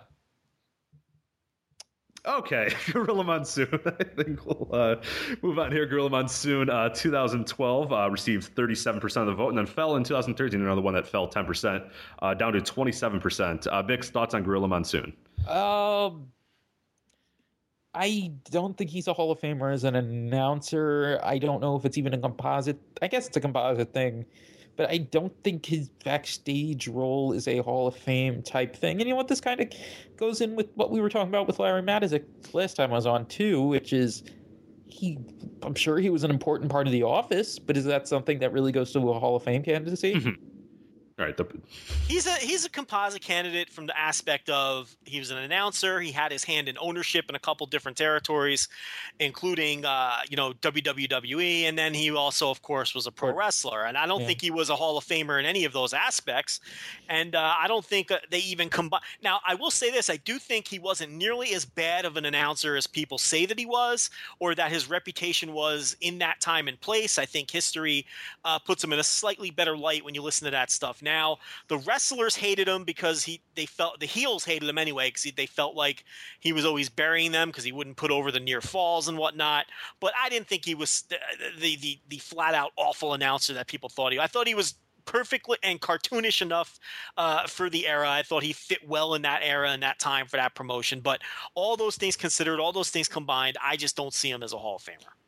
Well, it's a little trickier than what you said, though, as far as burying them, because I didn't realize this because I don't think Dave Meltzer ever really explained it until maybe 2-3 years ago after writing about Monsoon fairly negatively for the better part of 30 years, but it was not just that, he should have hit the leg. That how are you going to pin a guy like that? The headlock. He would never submit to a hold like that, et cetera, et cetera. It was stuff like in the WWF at that time, you are not supposed to hook the leg except on the finish. Yeah. So all he was doing was getting himself over as smarter. He was not putting over the psychology of I mean, I guess it did put over the psychology in the match a little bit. If they but not in ways that your common viewer was gonna. Right. Yeah. I don't. Go ahead. There's also that great story about when he had that newspaper column. Do you guys know this one? Refresh my memory. Yeah, I'm not sure. Okay, he had a newspaper column. I think it was the Philadelphia Inquirer. It was the secondary newspaper, though, whichever it was. And he had a wrestling column each week. One week, around 1981, he writes about how he's very sad to write that superstar Billy Graham has passed away. As I'm sure you're aware, superstar Billy Graham is still alive, barely. But he refused to issue a correction because he couldn't be wrong. Right. Gorilla Monsoon can't be wrong. So then when superstar Billy Graham comes back, in the throes of drug addiction, having shaved his head, grown, not dyeing his hair and doing the kung fu gimmick, Philadelphia was the worst drawing town for his comeback by far because too many people thought it wasn't superstar Billy Graham, the real superstar Billy Graham. Right. They thought it was an imposter because he looked so much different and that he was dead. So yeah, that's you can definitely use that one as a negative. I mean, he killed a town. He negatively influenced, yeah. Yes. Gorilla. Yeah, to me, I don't really feel strongly about him having to go in or anything like that. I would probably not vote for him ever. If he had the same exact career in a different era, if he wasn't an announcer during, the second most profitable era in the company's history, would we even be talking about him as? Yeah, and a lot of voters' childhoods as well. Right. I mean, he's synonymous with childhood, so people look at that pretty heavily. But yeah, I don't think he ever really. I don't. Yeah, I really don't. And if he was working with anyone other than Heenan. True. Yes. Yeah. The interplay between them two was so good that it's sort of because Monsoon with other people besides Heenan, or Heenan and Jesse is just awful. Right. Jesse was only on the page. Hideous. I'm sure they would have been good together if they worked together more often, but it wasn't like it was with Heenan. No. The Heenan and Gorilla thing really puts him over the top. But yeah, him again with anybody else is just awful. I mean, some of those. It probably comes down to how much you value the Heenan and Gorilla pairing. Yeah, well, I'll tell you what. I'm someone who doesn't hate Gorilla Monsoon's announcing and I don't think of that as a negative mark on him like a lot of people do. And I still wouldn't vote for him. I just don't see him at a Hall of Fame level. So does he fall off in your guys' predictions? He'll fall off because he's a 15-50 guy and he only had 27% last year. He's not going to get 50%. That would be insanity. That'd be one of the biggest jumps of all time. He's not going to get that. I think Jesse could very well stay on or go in, but I'm not sure about Gorilla. Yeah. I agree. We'll move on here. I guess, let's have we talked enough Jesse? I think we covered Jesse pretty extensively. Yeah. The only other thing I wanted to say about Jesse and why I think he was so great is and why he was sort of and why other people aren't as good in that heel announcer role is because Jesse would throw things in. A lot of times the heel announcer is so over the top and is such a goofball and is so and is always wrong. Jesse would throw things in that were accurate. And the most logical correct heel manager and then what that would do he was the closest to impartial, right? And then what that would do is he was essentially setting you up for his bullshit later by calling out Vince McMahon on his bullshit and being accurate with some things. So then when he'd said something that was utterly ridiculous later on, it actually had more impact to me than with some of these other heel announcers who were just utterly ridiculous 100% of the time. Yes, so I think that's what separated them. And there were baby faces that he liked. Right. Like the British Bulldogs. Yep. And it wasn't just an all-out assault on the baby faces and all-out ridiculousness in the heels' favors. He kind of peppered in some things that gave him some credibility, which in effect gave his nonsense all the more impact. Like when if he would ignore blatant interference or try to claim that the interference was justified, that sort of stuff had more impact because the guy had some credibility leading up. Right. The match before he was saying something that was right. Now how could he be so dumb now and not notice that? No, I always enjoyed that about his aspect, and it's different. I mean, there hasn't been many. Heenan sort of to an extent, but nobody has really done it like that since then, and it was revolutionary for sure. And Heenan didn't even really put over the baby faces nearly as much as Ventura. He gave them some lip service, but not as much. There was a few. Yeah, he would kind of give it up for. Yeah, I know he's a great athlete and that sort of stuff. But I hate the guy. Or whatever. He would always kind of qualify it very quickly with. But Heenan was a completely different style. He was more about one-liners and interplay with Monsoon and setting himself up to be the fall guy. Ventura never set himself up to be the fall guy. He was just Vince's agitator. Now, do you see his WCW run as a negative? Not at all. I think it's I actually think it's a positive. I mean, yeah, towards the end he really was not that good, and it wasn't. It's a pretty short run too. I thought for the first year or so, at least, he did a tremendous job adjusting, especially for a guy who had been a few years off, but from one completely different product to another. I thought he did a good job too. I enjoyed his WC. Look, it seemed like he didn't give a shit towards the tail end, but again, it's like I've talked about a couple other times. I don't judge people by the tail end. I certainly don't judge him by his non-wrestling career of slipping into absolute insanity either. So, but he did a even though him and Jim Ross hate each other or whatever. He did a great job adjusting to being Jim Ross and then Tony Schiavone's partner. Yeah, and he sounded knowledgeable when you look at those first ones. When you realize, I mean, the guy, I guarantee you didn't watch a second of WCW before he got that job. I mean, is there any chance that he was sitting there studying tape? Right, and there was that whole thing before he walked in once there. He started cracking up laughing because of something that Ross or Schiavone said about Pillman's NFL career because he just couldn't believe it was true. Yeah. So I mean, I don't hold. I think he did a decent job, and I think it was easy for him to transition though because out of the WWF guys, he was sort of the most suited for that style anyway. Because a lot of his stuff was just straight commentary anyway. He was just very charismatic in his presentation of it.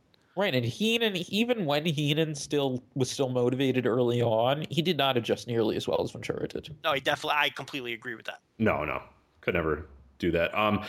There was one topic, I think it was on the Observer board or something, when I was sort of talking about Brock Lesnar, and people brought up, I was talking about his sort of how we judge him, and then someone said, do we have to, well, Jesse Ventura became governor because he was a wrestler or whatever, and that I thought was the dumbest thing, and I hope nobody actually takes that into account at all, is that the fact that he was a governor, because please, let's not. It doesn't add to his credentials to me. No, so.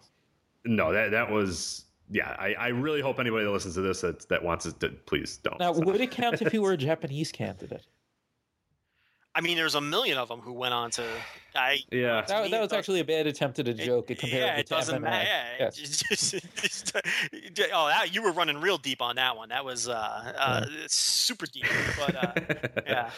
No, yeah. So just wanted to make that qualifier there. If you're even going to think about saying that, please just. Actually, though, of the guys who have served in the Japanese, equivalent of of Congress, how many of them aren't in the Hall of Fame? Well, we got Hase is in, Inoki's in, Onita is in. Was Sasuke in the? Sasuke's not in the Hall of Fame. But was he in the Japanese Diet, or was he just like a mayor or something? I can't remember. No, he was in. I don't know if he was in the. I think he was in the other house. Okay, but he was in their equivalent of Congress. I feel like I'm forgetting. Maybe there was one more. It was like any of the other ones. Did they get elected, or were they just candidates? Like Shinobu Kandori. I think they were just candidates. I think we named all the ones that got in. Okay. So the only one that's not. It's actually a very good sign of whether you're not a Hall of Fame. Well, we'll find out this year because, as you mentioned, he is on the cusp of falling off, and we've seen, or what we'll maybe see is that He would be a nice test subject. Well, how about this? Wrestlers, he finishes top 10 among the wrestlers, and Monsoon doesn't. So, I mean, maybe there's something to that where they among feel... active I believe wrestlers? it's active wrestlers, though. Active, yeah, it's active. Because that was the case. Because the older wrestlers would be more inclined to, depending on their age, either be pro-Monsoon or anti-Monsoon. There's probably not too many active wrestlers who had a match called by Monsoon. Because he worked through, well, he technically worked through 98, 99 doing the international shows, but he was pretty much off TV as an announcer, I think, once they canceled Challenge in 95, right?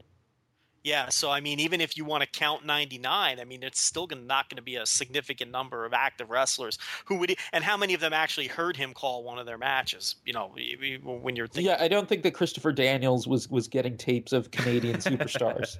Yeah, so... definitely not. But Ventura has, these active wrestlers. And again, he's probably called even less matches among active wrestlers because he was gone from WCW by what, 94? Was he there when Hogan got? He left right before Hogan got there, right? So he pretty much. I think his last show was Hogan's first match at Bish. Yeah, because he was July. I'm looking at July 1994 is when he was released. I know he worked, and that was his last show. I'm pretty sure. Yeah. So there you go. He's probably called less matches of active wrestlers than Monsoon has. So it's all kind of. But he's a less polarizing figure as a personality, and he was part of the same era of their childhood. Right. Exactly. All right, so we'll move on to Gene Okerlund, who in 2012 was not on the ballot. 2013 received 35% of the vote. Joe, where do you stand on Gene Okerlund? Like I said earlier, I'm all in on him now. I was on the fence last year, but I've decided that role can be a money-drawing role. I don't see it as much of a punter style of role as the ring announcer anymore, like I did last year after thinking about it. And to me, he was I credit him as being the best ever in that role based on his AWA and early WWF work. And I do count the sleazy 900 number tactics. I do count that as drawing money. So because he literally drew money. Yeah, absolutely. So I mean, even though he wasn't as good in the interview, and listen, he wasn't bad in WCW, but you look at those AWA tapes, man, that guy was just amazing. His interplay with the wrestlers and in the WWF as well. So at this point, I've gone from on the fence to seeing him as a no-brainer. I'm pretty much where you are. I don't know why I was necessarily holding it against him that he was not the lead announcer. I think I was a little off-put by people saying that being the best the best dedicated interviewer necessarily meant something, because it was not really a thing before him, but it's not like it's not like he was the reason it became a thing either, exactly. I'm pretty much sold on him now. Pretty much. And Rich, you seem to think you've had this theory that he contributed to Vince beating Vern once and for all in Minneapolis. I do, yeah, and that's what I always kind of brought up with him. No, is that? Yeah, I don't know. I think calling it a theory is being overly negative on it. Yeah, because that's obviously, if people aren't aware, in 1984 he teamed with Hogan and this big, they had a big training thing against Fuji and George Steele in Minneapolis, and it was, from then on, WWF drew well in Minneapolis, and AWA, continued to fall. Well, they drew well from their first show there, which was, I think, one or two shows before that. Right, because they had because they brought a lot of top AWA names. They brought in AWA production people, but they had Okerlund as an announcer. But and that first show was Hogan and David Schultz finishing a feud that they never got to finish in AWA because of Hogan leaving. Right, and Hogan and Schultz leaving. Well, Schultz leaving at the same time, but. And there's that famous AWA team photo from either the end of 83 or the beginning of 84. I'm sure you guys know the picture I'm talking about. And nearly every person in the picture was in the WWF 2 months later. Half of them were there. And by a year later, they were all there, and they were all megastars. It was Andre, it was Hogan, it was Okerlund. Schultz was in the picture. Just Patera. I'm looking at it right now, yes. I think Rick Martel may have been in that picture. I'm not positive. Yep, there he is. Yeah, there's Martel. And they were what did you Google so I can look it at it right now. Oh, yeah, here, 1 sec. It is, if you look up AWA 1983, it is the first image that comes up. It's just an amazing picture. It's great. You got which totally Heenan, tells the Andre. story. Heenan is in the picture. It's just he's in the corner there, yeah. It's just that famous picture of poor Vern. His entire roster is decimated. It's just crazy. To see who you can get out of here. And Jerry Blackwell went to a taping, then decided not to stay. So let's see, we've got the guy in the top left. People are pretty sure is Wally Carbo, right?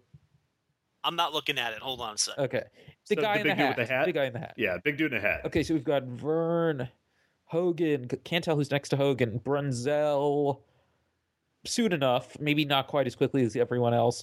Martel stuck around because he got the title, but eventually Andre Lanza, of course, Patera, Schultz. There's some guy you can't recognize back there. There are a couple people you can't see. Is that Ken Resnick? Okerlund, Blackwell, who almost jumped. Heenan. Is that Billy Robinson next to Vern? I think so, yeah. I think, did Mr. Electricity Steve Regal even go there for a little while? He may have had some prelim matches on house shows and whatnot. Yeah, I seem to remember. Most of the guys in this picture. That's what I mean. It's just this picture. It's just we're there by like 85. Yeah. Even Vachon, right? Yeah, he's there. Yeah. He went briefly. It didn't work out. I mean, just about everyone in this 86 Regal went to WWF first. Okay. Quick little stop. So there you go. So it's crazy. This team photo, and they were just, and not only did and when you're talking about Heenan and Okerlund and Andre and Hogan, I mean, these are guys that drove the butt. They didn't just go. I mean, they drove Vern out of business when they did. It's just I just love that picture. It's just Andre. Andre, to be fair, was working for Vince McMahon in the first place, but true, very true. But he's in the picture. Yeah. That's the point here. Yeah. It's he's this team photo. They all. I mean, it's a shorter list of guys who didn't go. I think there's like 20 guys in this picture, and I mean, who didn't leave? I mean, you're talking about not counting the Ganyas. Yeah, the Gagne stayed. Yeah, so obviously those two. I mean, who else are we talking about here? Zumoff, although there were probably other reasons for that. Saito, among the people that we can see, Adnan. It's pretty much just Saito and Adnan and Zumoff. Adnan went. Not for a long time. You know what? We can't count him because he didn't go until the 90s. But let's see. Who's the bald guy behind Okerlund? We can't see. Yeah, half his face is missing there. Would the Superstar Graham timeline work out? I don't. He kind of looks like him. He does, but I don't think he was there then. Neither do I. That's what I mean. So I don't know who that could possibly be. The bald dude. That's really the only guy I can't recognize. So the bald guy. Who's behind Hogan? Is that Adonis? You know what I think it is. So that's another one that we didn't even mention. Yes. So I mean, you can't really tell in this one. This one's not that good quality. I've seen better quality ones, but I'm pretty sure I remember seeing Adonis in it. Yeah. So there you go. So speaking of Gene Okerlund, no. So obviously, Bix, did you give what are your in terms of vote for him? Yes, no. I didn't last year. Do you not want to reveal that information yet? Okay. Alrighty, let's move on to, I believe, is the last guy we have not talked about yet, if my list is correct, and that is a guy who, is this his first time on the ballot? I believe so. Yes, George Scott. Yep, and it's George Scott who makes his debut here this year. Bix, start with you. Thoughts on George Scott? Obviously a very interesting history and career, but is it enough to be a Hall of Famer? Two schools of thought of him as a booker, which is either that he's, one of the very best, handful of bookers ever, or that he's a guy who was kind of very good at like organization and like detail and like kind of putting things in place, but really left things more to wrestlers who could book their own programs. And there's something to be said for that having value, but sure. If that's the case, is it necessarily a Hall of Fame case? On paper, he's a pretty strong candidate as an on-wrestler. He is very strong. What he was the booker at the start of WWF expansion for the first 2 years, and he was the booker who took Crockett from the little territory we talked about earlier to being the number 3 promotion in the country and best top NWA territory, best paying NWA territory, etc. Those two things alone, I think, speak pretty well of him as on paper. It's in practice how much of that was actually him. Like I know when I wrote the article about the expansion for the beginning of the expansion for Fighting Spirit earlier this year, I know I talked to Dave Meltzer about it a little. I'd have to go back and see if there's anything I'm forgetting, but like I asked him, like, why George Scott? He had that track record, but what was it about him? And Dave said that a lot of it was that Crockett, he booked Crockett for so many years. Crockett booked 3 shows a night, and Vince needed someone who could handle that many wrestlers and that many shows a night. And that he was very good with keeping track of stuff and details and all that. And I don't know. I mean, a lot of that, those first 2 years of the expansion, like past a certain point, I'd say like around the time where they really start picking up new towns, like in the summer, and when it starts to look more change, because really, if you look at the beginning of '84, the first 6 months or so, it looks like WWF in '83. It really doesn't look different except for newer wrestlers. So then, like, I guess so went from like middle of '84 to when he left, which was like maybe middle of '86. It doesn't really look like Vince McMahon angles that much of the time, if you really think about it. So, I mean, he was the actual booker. I guess Vince McMahon, Vince had the final say, but he was a lot busier then. I think it's, sort of the whole mindset behind, well, was Russo ever really in charge? No, but he probably had a lot more influence when Vince was dealing with the IPO and all that. So I think it's kind of a similar thing here. I haven't given it as much thought as I should, because I feel like I kind of picked my non-wrestler candidates pretty quickly, but I'm not opposed to him at all. I don't know. I don't think I'll vote for him this year, but I don't think there's any way he gets less than 10% though. When did he have his big beef and get fired? When was he gone? He was gone. That was Saturday Night's Main Event, in the build up to Saturday Night's Main Event, I believe, correct? No, it was 86. It was sometime in 86. Saturday Night's Main Event started April '85. So did he make it to WrestleMania 2? I think he made it just past WrestleMania 2. So did he book like the Morocco and Bundy angle on Saturday Night's Main Event to set up the Mania 2 main event? So you could reasonably give him credit for WrestleMania 1 and WrestleMania, the booking leading into both of those shows. You think that's fair? Conceivably, I would say certainly 1. 2 might be.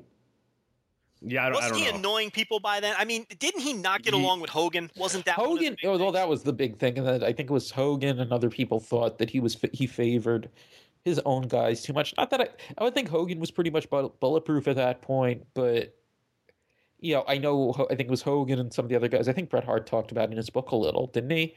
That they thought he favored the Carolinas guys too much, like Steamboat and Valentine. I don't recall, honestly. Yeah, I think so. Yeah, I haven't read that book in a number of years, but I that sounds about right. Yeah. He's an interesting one, Joe. Where do you sort of?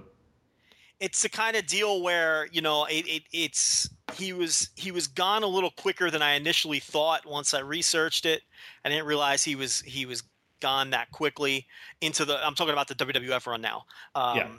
He did not last as deep into the Hulkamania run as I thought, and I think some other people might think. I don't know. I'd have to know more. It's like, here's the thing though. It's not like they missed a beat when he was gone. And it's really how much credit I really would have to research more. I'm definitely not voting for him this year. He's not someone who I would write off. I would have to first dig in and figure out how much credit I want to give him for the early Hulkamania run, and then explore some of his other stuff, from the Mid-Atlantic area and whatnot. So this year it's a no, though. Yeah, I just thought of something, and it doesn't really go to the booking storylines and all that part of it, but when did no-shows really start to become a problem for the WWF during the boom period? It was after he left, right? Well, it was like closer to late 86 into 87, wasn't it? Well, then he would be gone then, because the way my point being, was he, not that it's a Hall of Fame case, but was his organizational skills kind of keeping that in check? It's something that we need to get answered. I don't know. I don't have an answer for that. It's interesting. Because I feel that was something that people didn't really make an issue of, I don't think, till later, right? I mean, when people were really getting on no shows being an issue, was like, I feel like that's something like 87 to 90, 91. Like, if you think about all the observers and stuff. And that's ancient history in terms of, I mean, he was long gone if it was that late in the game. So. Now, also against him is that the fact that, outside of those runs and maybe runs where he did have more control, he really did not do well, especially after Crockett, pre-WWF and post-WWF. Because he went to Georgia for a very quick spell where he was... I'd have to check with Chris Zellner or someone like that to remember exactly when, but he did not do well.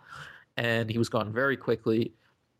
He was the booker at the tail end of Leroy McGurk's run before he sold the rest of the territory to Bill Watts. And, I don't know exactly how much of that is on him. I know it's not well regarded, but, I don't know how much ability they had to attract talent at that point. And then afterwards, you have his world-class run, which was kind of a disaster, really best known for him being able to work out some kind of deal with the WWF where Steamboat appeared on a Cotton Bowl show.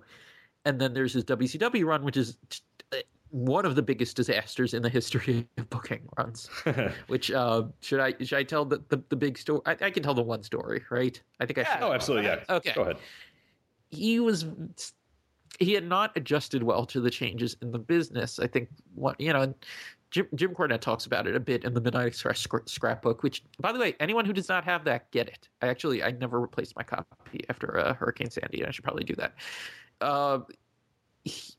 That he just didn't adjust well. If you read some of the stuff that was written at the time, he was just doing like weird random stuff like that didn't really fly anymore. Like just, I am going to put two baby faces teaming together in a squash match, squashing guys because they're baby faces, but I don't have any plans for these guys as a team, but I'm going to team them. That type of thing. Like where like Eddie Gilbert had 5 different partners in the same TV taping. And just not adjusting well to having more guys on a card, all that. So then finally, Clash of Champions 6, the show opposite WrestleMania 5. Originally going to be a pay-per-view, that it wasn't, whatever, but they're still opposite WrestleMania. The weekend before that weekend, or the go-home show of WCW Saturday Night, the announcers were instructed not to mention the special, the Clash of the Champions special, because he felt that Player Steamboat for free on TV was going to hurt the house shows, which maybe it would. I do remember this story now. Yeah. Now, maybe it would have, but maybe it did, but, the way TBS was handling the company was not the thing to do. Steve Beverly calls up Jim Hurt after the show airs. He's like, did you know that they didn't plug the show at all? Did you tell anyone to do this? No. Well, it seems like your booker did. And he was fired at some point between the show airing and the Clash happening. He may have been at the Clash just to run the show, but knowing he was gone. Right, but forget just burying this huge special that you have and burying your television rating, but you also have to understand the structure in those days too, where the Clash shows were the go-home shows for the pay-per-views. So he was in effect telling people he not only didn't want people to watch the special, to save the house shows, which was a ridiculous theory, but you're also burying your go-home show for the pay-per-view at that point. So you're shooting yourself in the foot twice. That specific one wasn't really. That's it. But during that period, I mean, most of them were. I mean, he also booked one of the most notoriously god-awful Clash of the Champions shows too, which is the one before that, with the 20-minute Steve Casey versus whoever it was match, or Butch Reed, wasn't it? Was it Butch? Oh God, yes. Butch Reed. It was very Reed. much Butch Reed. And Steve Casey, yes. Yeah. But we talked about that not too long ago. Lex Luger taking 15 minutes to beat Jack Victory as the blackmailer. Yes. Yeah, that was an awful show. And booking guys in long matches that shouldn't have been, just because he felt like you need to have long matches. That was the 9.5 minute Butch Reed reverse chinlock when he was. Yeah, we talked. Joe and I talked about this one when we were going back and watching the old clashes. Scott the one that Casey stood out to people. us. And it's like it's the longest match on the show by by leaps of by 10 minutes. I think it's the longest. I think it's over. Is that one over 20 minutes? Because I know Sting versus Butch Reed from Chi-Town Rumble is over 20 minutes. It is 17:36. Butch Reed and Scott Casey went 18 fucking minutes. Not even Scott show. Casey, not even the guy who was a star, Steve Casey, the guy Steve from Casey. Global. Yeah, we're saying the wrong guy. You're right. It was Stephen Steve with Dane the long from hair. Global. Yes, not right. Not even Scott Casey from WWF. You're absolutely right.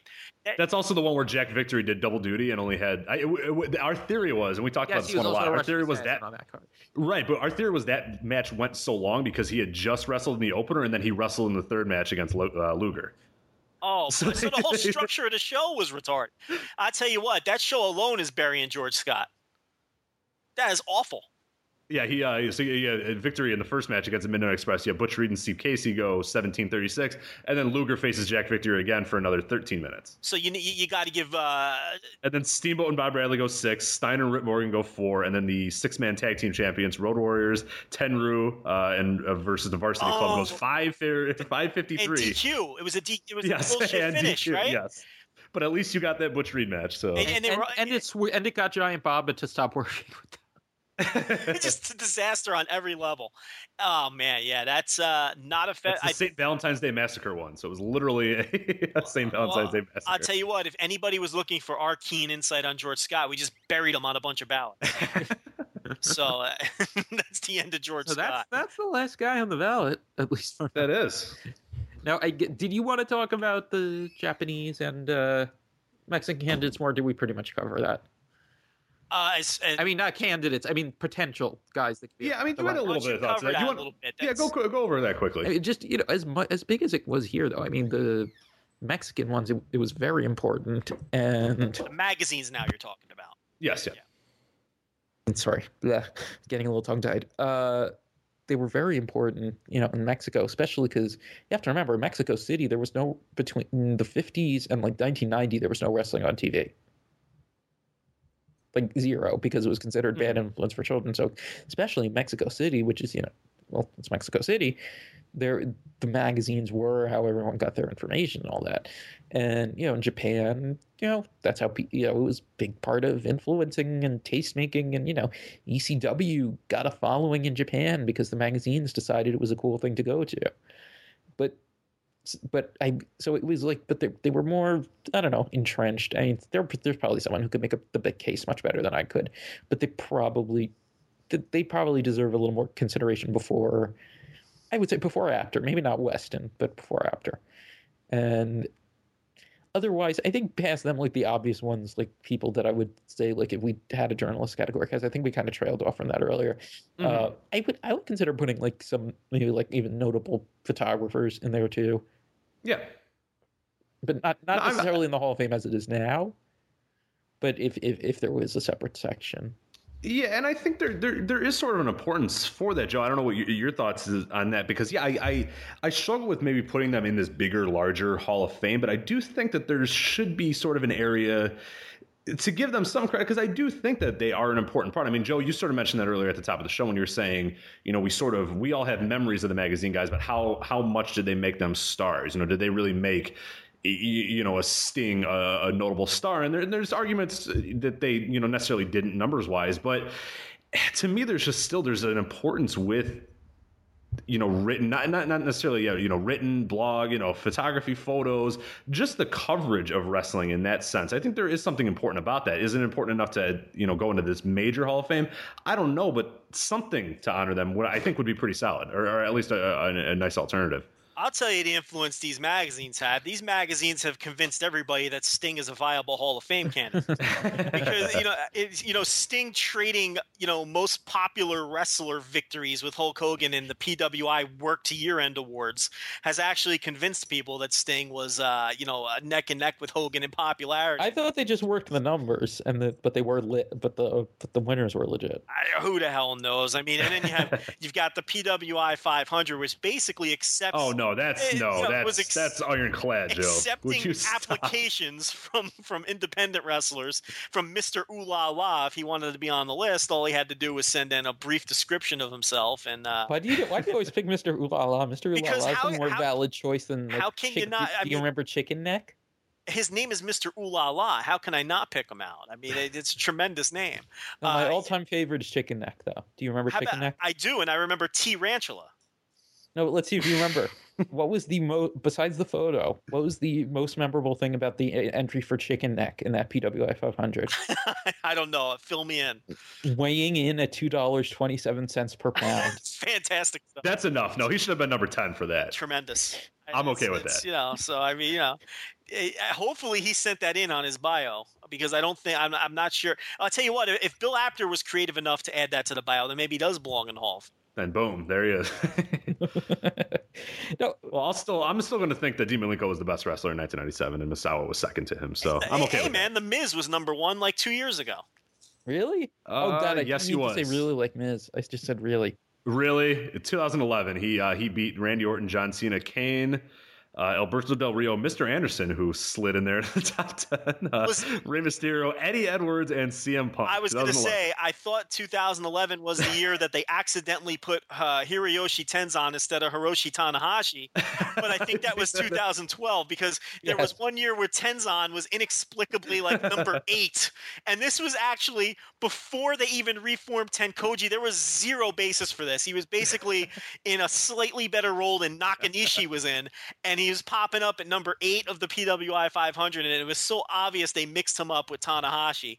And what year was that, Rich? Was that? I guess it was 2012. I'm not seeing it. I remember it happening, but I don't see it on the top 10. Well, you know why? Because they revised it. Yes. Oh, they did. Okay, all right. They revised it, but if you have the original copy, it is Tenzan checking in the top 10 in one of those years. A good 8 years past his prime, which I always thought was funny. And then there's always that funny story that Mike Quackenbush used to tell, where somebody brought him to the meeting for the PWI 500, and they told him, look, they don't like. They like to throw in 1 or 2 Japanese wrestlers, but we're here to talk about American wrestlers. So don't annoy them with talk of Japanese wrestlers. So the first thing Quackenbush does when he gets in the room and they ask him for his opinion is he runs off the names of about 25 Japanese wrestlers, and everybody in the room gets annoyed, but it turned out that it was a rib. But I can't remember. I think it was Apter who they were pulling the rib on, and who it was that brought him to the meeting. So yeah, they were notorious for, there was definitely a quota that they wanted to hit with the Japanese wrestlers, and they would not go over that quota. So. Also worth pointing out, The Undertaker was not in the first PWI 500. He had to be given an amended ranking in the next issue. I forgot that they did amended rankings in the following week's issue. I think it was only the first year, though. Which year was that? 91. 91. Oh, I see. Okay. And then another thing they used to do is at the end of the list each year, they would give you a list of guys who fell off from the year before, and they would tell you why. It would say like the letter I for if they were inactive or injured or whatever, and D for deceased. D for deceased, right? And then there would be like N for name change. And when I was a kid, that's how I would figure out who was like under masks or who changed gimmicks, because you would just go back and you'd write down all the guys that had the name changes, and then you'd figure out by process of elimination, all right, so Hercules is Super Invader in WCW. All right, now it all makes sense, So they would give you those little clues so you can figure out, who these guys were who were working under masks. Oh, but by the way, the referee thing we talked about earlier, just curious for each of you. If you were going to pick one referee to put in, not necessarily that you would vote for, but if you were picking one who had the best case, do you go with someone like Tommy Young, who would be considered the best referee and the guy who referees should study? Or do you go with someone like a Joe Higuchi or a Johnny Red Shoes Dugan, who was kind of a star unto themselves, but also considered a great referee, but also considered a ton of office influence as well? Yeah. So, you factor that stuff. I really don't know. Yeah, the refs are so hard for me to get a handle on. This ballot gives me enough of a headache that the season. Please don't add referees. Yeah, I got to try to figure out the refs and what their influence was, and you factor in the other little roles that they had, and some of those roles were fairly significant for a lot of these referees. It's over the years, so it's just interesting to me that no one has really discussed referees to this point. That's more interesting to me than actually figuring out which ones do belong. And now there was one guy I wanted to mention just because I don't know if he's someone I'd vote for, but I thought it was interesting that he's never really come up, which is Sam Menaker, just because he was an announcer and an office guy in a lot of territories, and usually someone who was kind of prolific like that gets pushed harder. Because, I mean, if you think about it, he was very important part of Calgary, and this is when they were doing great business at their peak in like the 50s and 60s. And Bruiser's territory, I mean, that's where he's best known for. And Australia during the glory years, during the best years of that territory, or at least some of the best years for Jim Barnett, as an announcer and an office guy. So I just felt like mentioning him since we were doing this, and I don't even know if I'd vote for him or anything, but you know what I mean? It's like usually someone who's been kind of around the block that much, you kind of expect to hear more about. You know what, though? It probably hurts him because, as an announcer, it's kind of like if you're in one place for decades, you become an institution. Yeah. And if you're bouncing around, you don't kind of get that effect, because, you think Calgary, you think cranky, what's his name? Cranky Whalen. So, cranky Ed Whalen. So, shitting on the angles he didn't like and cutting the cameras off. So, because he's the institution, because he was there forever, whether he was good or not, almost doesn't. It's the same thing in sports when these guys, these local hometown announcers stay with these teams for years and years and years, and they become local institutions, and, they get reputations that are better than what their actual output was. So I think that would probably hurt a guy like that. Yeah, I'd be curious to check with someone like in Australia, at least, if who's considered the legendary, announcer there. Is it Menaker? Is it one of the, local guys who stayed like Jack Little? And then I guess would think in Indianapolis though, he would be considered the guy. Do you think bookers are underrepresented? It's a pretty important role in the grand scheme. Like, are there guys who were more booker managers, booker wrestlers, as opposed to booker promoters? I mean, there's composite guys. So who are we talking about? So, like a Gary Hart type candidate? Because there aren't a lot of guys who were just bookers. Yeah. Well, what about? Yeah, I'm trying to go through the list right now. That would be in for that partially, and that. What about that Heyman? Should be why did Heyman get in? I mean, he's a composite guy, but I think a lot of people. And we talked about Heyman's a guy who I think went in for what people think of him as a booker. I would say he's in as a booker. So and Watts probably as well to some extent, although like we discussed earlier, more of a composite guy with three different facets. But I think without the booking component, is Watts in? I don't think so. And not in the first class. I don't think. And, as we've seen, Jerry Jarrett struggling to get in, and obviously a pretty prolific booker, known for being a tremendous booker. It's interesting. You don't really see, it's such a major Roy Shire is in there. Yeah, but he's a promoter. So it's and clearly in for it's a little bit, yeah. Piece. So it's a little weird. You would think that there would be more guys promoted for their pure bookers. Yeah, not much. I mean, as far as on the ballot, you also have Mark Lewin, who a lot of people use his booking jobs against him because the whole story where the feeling is that his stuff with King Curtis would kill territories and all that. Yeah, and there's. I'm skeptical of how much of that is real and how much of that is legend, though. I mean, it's a weird part of the world, man, where the stories are sketchy at best sometimes. So who knows? We've been trying to find an Australian expert. We've been coming up on dead ends. Who's the guy who sent the thing into the Observer site? We tried to contact him. What was his Graham, right? Yes. Graham something. This is not a conversation to be having on the air because no, not at all. But this is some brutal, awful radio right now. Yeah, this is terrible. I need to sign this bad boy out. David Bixenspan, tell us all about you, where people can follow you, where you do all your writing and all that good stuff. Okay, you can follow me at David Bix on Twitter. You can also check out my work at that was great. F4W Online. You're not going I always in my head don't think that Brian Alvarez should say f4wonline.com/wrestlingobserver.com. Yet still, I'm not really sure what to call it myself. I write Figure 4 weekly each week. WrestlingObserver.com. Been writing some Hall of Fame stuff the last few weeks. Hope people have been enjoying it. Hope it gets through to some people.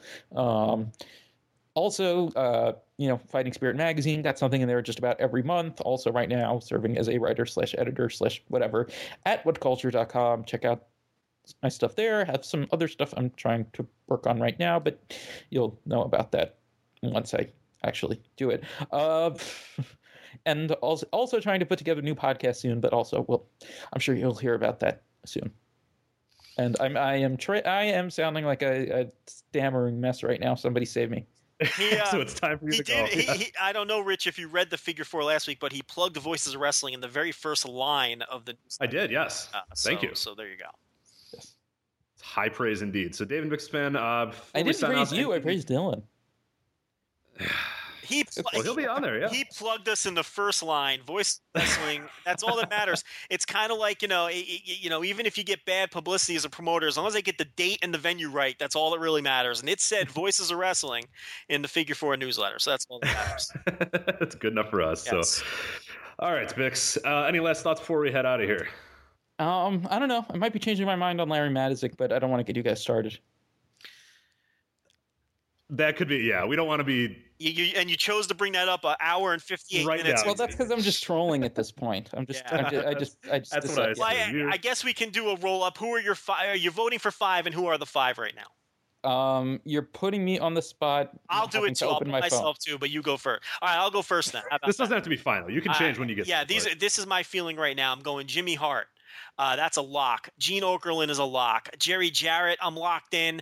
Don Owen, I'm locked in. And my number 5 slot, as of right now, but not locked in, is Jesse Ventura. Okay, so I don't know why this keeps happening to me the last half hour. Maybe it's just getting too late. As of right now, Dave Brown, Jimmy Hart, Jerry Jarrett, Gene Okerlund, and I did keep John Owen then. I think that's what it was that I dumped Finkel and kept Owen. There you go, and that could probably change many times before. I have not settled on the main part of my ballot at all. No, and that's perfectly okay. But anyway, Bix, thank you for joining us again here, talking non-wrestlers, Wrestling Observer Hall of Fame. For Joe Lanza, I'm Rich Craich, and we'll see you next time on the Voice of Wrestling podcast. Take